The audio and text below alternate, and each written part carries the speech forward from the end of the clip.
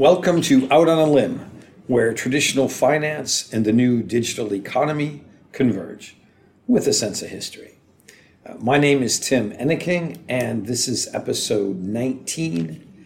It is January 17th, 2023, and it's just after 3 o'clock. We're going to talk about 4 topics today, the last of which is very, very brief. The first is a 2022 scorecard and 2023 predictions. In terms of scorecard, based on the best counting that we've been able to do, it looks like there were about 8 solid predictions, and 6 of them have turned out to be true. Now, there's a couple of them, like little fallout or limited fallout from FTX, that are probably not quite over, but I think that's quite a fair assessment. Now, with respect to that particular one, it's sort of interesting reading fiat journalists and even some crypto stuff, but mainly it's Bloomberg and New York Times and others. You think it was the end of the world in the crypto space. And I've been thinking about that for a while. And what's really going on, because if you know the crypto space, it's actually not that bad. The fallout's been quite limited. And again, as I pointed out earlier, had the problems with FTX happened in January of last year. For instance, when the market was at its high, it would have been a disaster. But with the prices going down, there was a lot of de-risking, de-leveraging. Celsius in May and all the other things, UST, Terra Luna, et cetera, further accelerated that. So by the time the problems hit, there were really recycled problems, such as a Voyager bailout. And there were a few new ones, like the Gemini Genesis mess, but that at least has as many roots in the Celsius issues in May rather than the FTX issues in November. So really it is quite limited, but some of the fallout is much more obvious than it has been in the past. We haven't seen major arrests. We haven't seen major lawsuits. And of course, that's partly because of the size. When crypto was relatively small, it just didn't rise to the level that traditional or fiat law enforcement and other authorities would pay attention to. And we're well past that level now, so you have a lot more attention being paid. Things like the dark web and various other crypto projects may resulted in an SEC action or something like that, but it really never got the sort of attention that FTX in particular has gotten. So we shouldn't confuse the amount of attention paid with the level of seriousness of the problem. So in any event, batting about 750 is not bad at all. We'll see, may get better, may get worse, but I think it'll probably end up being stable right around there. I'm going to make a number of predictions for 2023. Strangely enough, although the purpose of this podcast is traditional finance and the new digital economy, the first prediction I'm going to make has nothing to do with either, or little to do with either, and that is in the Ukraine. I think this year the Ukraine will prevail, basically because I think Russia is becoming exhausted physically and it's already morally bankrupt, but also because they're literally running out of weapons. The West can outproduce Russia and Iran and North Korea by orders of magnitude, so I don't see, it's going to be tough. It's going to be very difficult, and Ukraine is going to suffer even more, but I think it will prevail. And then the corollary to that is Putin and Lukashenko, who is the dictator, the last dictator in Europe who runs Belarus, will be gone by the end of the year. So there's my first prediction. More to ground. In terms of Bitcoin, my prediction is that BTC will hit $45,000 by the end of the year.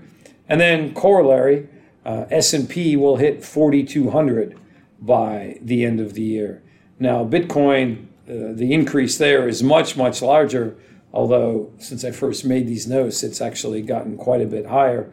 It's interesting what's happened with the S&P. It's also moved up during this early part of 2023, but it stalled just under 4K. So really, I'm calling for a 5% increase in the S&P But Bitcoin more than doubling, and if you go back to 16 where it was when I was making these notes, almost tripling. But I'm very comfortable with that because the other corollary is correlation. Correlation has been very high between BCT and New York equities markets. So implicit in those two predictions is that that correlation is going to break, just as I described earlier a couple of times, and that is fiat markets will move generally sideways, not particularly quickly. They'll angle up. Bitcoin will go up much more quickly, and that, of course, means correlation has to break. It's not going to plunge, but it's been as high as 0.75, which means three-quarters. Bitcoin imitates, if you will, the fiat markets three-quarters of the time. I think it's going to drop to less than 0.5, so you'll see some fairly significant changes. Then the last prediction is regarding crypto regulation. Because you have MiCA in Europe, that is, you have the new Digital Assets Act in Europe, you have China that has basically shut down crypto. Really the only remaining large economy or economic area which doesn't have comprehensive crypto regulation is the United States. There will be some crypto regulation in the U.S.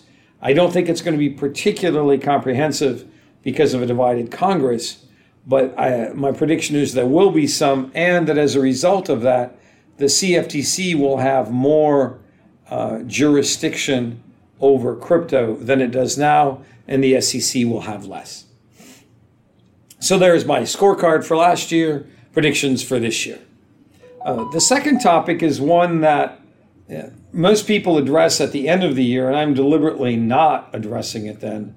I'm addressing it a bit later, and that is, what is tax loss harvesting? It's an interesting concept. It applies both to crypto and to fiat, and I think it's a good time to talk about it because one shouldn't save tax loss harvesting until the end of the year. The basic concept is quite simple. You bought some asset, whether it be fiat or crypto, it doesn't matter, at a certain price. Let's just use an example of $10. It's generally easier to use hard numbers than talk completely conceptually. And so you buy it, and during the course of the year, it drops to $9. Make it not terribly dramatic. How do you gain from that? You lost $1, or your asset lost $1, but you haven't realized it. So what you can do is sell it for $9 and immediately buy it back for $9 and realize a loss. Now, here you have a distinction. There is something called the 30-day wash rule in the United States, and most jurisdictions have an equivalent of this, and that is, if you sell something at a loss, you can't buy it right back again. So you can't realize, effectively, artificially realize the loss and still have the asset at the same price. Well, in the U.S., you can do that with crypto. I actually just confirmed that earlier today with the auditor of the crypto fund I run. Absolutely does not apply. So if you bought a bunch of Bitcoin, it went down, you want to get some benefit of it, whatever your tax bracket is, and let's say you're in a 30% tax bracket in the United States, you can get 30 cents on the dollar back, provided you can offset those losses against some gains, because it will reduce your gains. Now, I'm assuming a capital gains tax rate of 30%. It's probably less in the U.S. At any given time. It moves around 25 or 20. And again, depending if it's long-term or short-term, and most countries have an equivalent of this. So you can actually effectively defer taxes. I'll get that to a second. But you can drop your tax bill by realizing losses. And then you buy the exact same asset back again. So you're in the same boat you were, except you have a taxable, you have a capital loss that you can use for tax purposes. And again, you have to have other gains that you can offset. And hey, you just got those gains tax-free. Now, again, it's a deferral. So we'll come back to that in a second. On the fiat side, though, you have something called the 30-day wash rule. So if you sell a stock, let's use a simple example, at $9 again, and you buy it back right away within less than 30 days, it doesn't count for tax purposes as a sale. If you wait 30 days and buy it back, it does count, but the price could have done a lot of things, including go back up, so you have to buy the same share of stock back, it's going to cost you more money. So you haven't really gained anything. There are ways to, relatively sophisticated ways to minimize that issue. One is you sell one stock and you buy another stock that's of a similar company in the same sector. Other people, if you're talking about multiple stocks, they'll sell a basket of stocks in a given sector, let's say that has a lot of overlap with an ETF. And so you sell the individual stocks and buy the ETF, or vice versa, or a mutual fund that's got a basket, a relatively narrow basket of stocks in that case.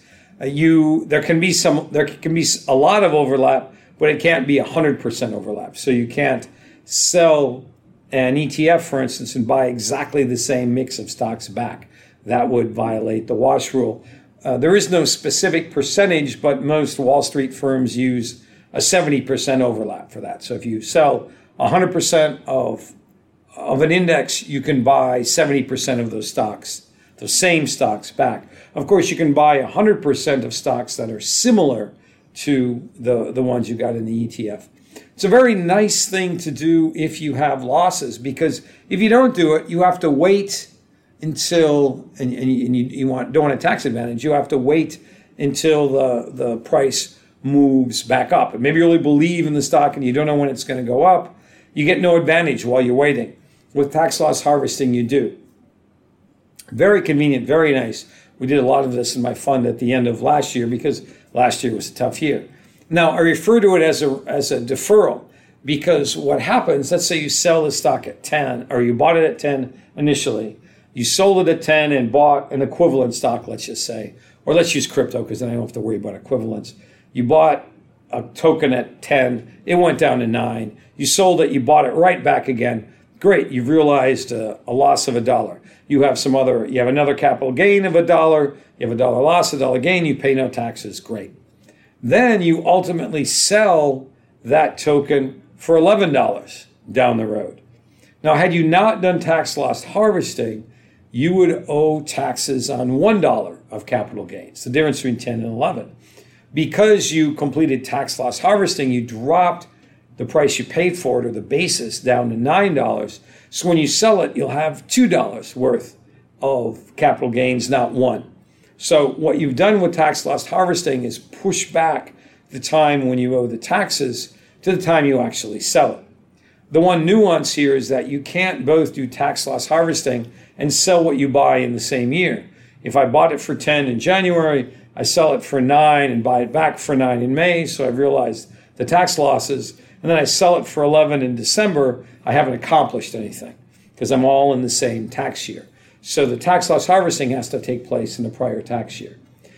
It's a bit academic, and frankly, I thought the topic was a real waste of time when I first heard about it. But since I've become a strong believer, it is a wonderful way to generate tax losses to cover current capital gains, and it's a tax deferral mechanism.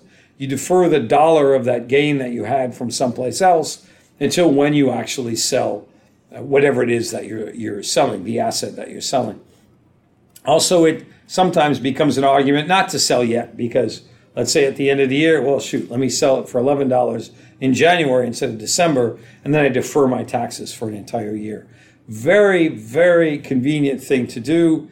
A lot of people, I wouldn't say huge numbers of people do it on the fiat side. As far as I know, very few people do it on the crypto side.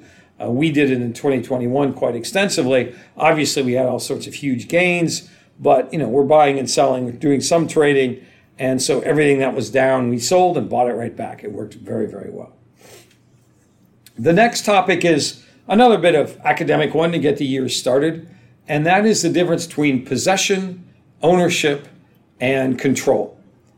Why bring up such a arcane legal topic? Well, it's very, very relevant if you had a Celsius account or a Gemini account or a Genesis account, and there are billions of dollars among those three. It becomes a very important distinction. Let's say you let me use the word transferred some tokens to Celsius or to Gemini. You transfer them, and what is the legal status? If you still own them and you did not give up title. When there's a bankruptcy, those are your assets. Celsius is holding them on your behalf. They have possession. They may have control, and in almost all cases they did, but they did not have ownership. Now that's a huge distinction if something was lent to them, so you still have title. Because then in bankruptcy, you get your property back. No question. Yeah, the bankruptcy doesn't affect your assets because those are your assets. Now, if they stole your assets or something, that could change things, but that is theft at that point in time. It's not mismanagement or something. If, on the other hand, you gave them, you invested with them, so you gave up title to whatever you're talking about, say Bitcoin, or even US dollars, and you get back a piece of paper and you have a contract, but you give up ownership, control, and possession, then when there's a bankruptcy, you're just another creditor. And what's happened so far is courts have all ruled that people who invested with Celsius gave up ownership. So it's very interesting for people who have been hurt in crypto. So now I'm going to go into what the three of these items are. Ownership, you have retained title to the asset. Then you have possession, which is obvious. If you have a custodial service, let's say you have a bunch of Bitcoin, you're paying somebody a 2% tax, as I like to call it, a 2% fee to hold on to your Bitcoin. You have ownership, they have possession. And at that point in time, you can get it back anytime you want. So you have ownership and control, and they have possession. On the other hand, you may have, you have another arrangement where you have a window, only once every 30 days can you get your tokens back. Except for that one day when you can get them back, you have ownership, but this custody service, it has possession and control, limited control. It can't do whatever it wants with it, except for that one day you can get your tokens back. So in the crypto space in particular, and to a lesser degree in the fiat space, it's really important to track in any transaction possession, ownership, and control. Another way of looking at it, a bit more simplified, is who has custody and who has title. Custody is effectively possession, title is ownership, and control isn't present in that dichotomy. It's more a trichotomy. So very important to track, much more important in this day and age, and it really kicks in strongly when you talk about doing business on a centralized exchange, CeFi or CEX, and a decentralized exchange, DeFi or DEX, because there you maintain ownership, you maintain control, you give up possession, and there may be limits on your control. But it's very important for you to track what exactly you're doing, because this is directly related to, or not even directly related to, it determines a lot of the risk that you're undertaking, particularly in the crypto space, but also in the fiat space. It's simply that the fiat space is more regulated, so the number of open questions is much smaller. The fourth and last issue is a very small one. Turns out I had a fan in Oregon out on a limb who unfortunately died recently. Helen Shamrell was 101 and a half years old. Knew the lady very well, knew her for about 40 years. Didn't know right away that she was watching listening to the podcast, but she is. She's succeeded by her brood. She and her husband had 8 children. Amazingly, this woman, when she died, had just had her first great-grandchild. Helen loved Out on a Limb, young as it is, because this is episode 19. She succeeded by her, importantly for me, one of my longest-standing friends, a woman by the name of Catherine Shamrell, or Katya as I call her, because we met studying Russian. So shout out to you guys. Helen, you lived a wonderful life. I wish I'd remembered to do this or thought of doing this before you died, but hopefully you're listening somewhere. In any event, I know Katya is, so a life well lived. I'm going to miss you, and your funeral's next month. I'm going to get up there with my daughter. So on that rather somber note, I wish you all a very successful 2023. We're off to on a very good foot. I'll probably discuss that next year. And in the meantime, you guys have a good week. Thank you.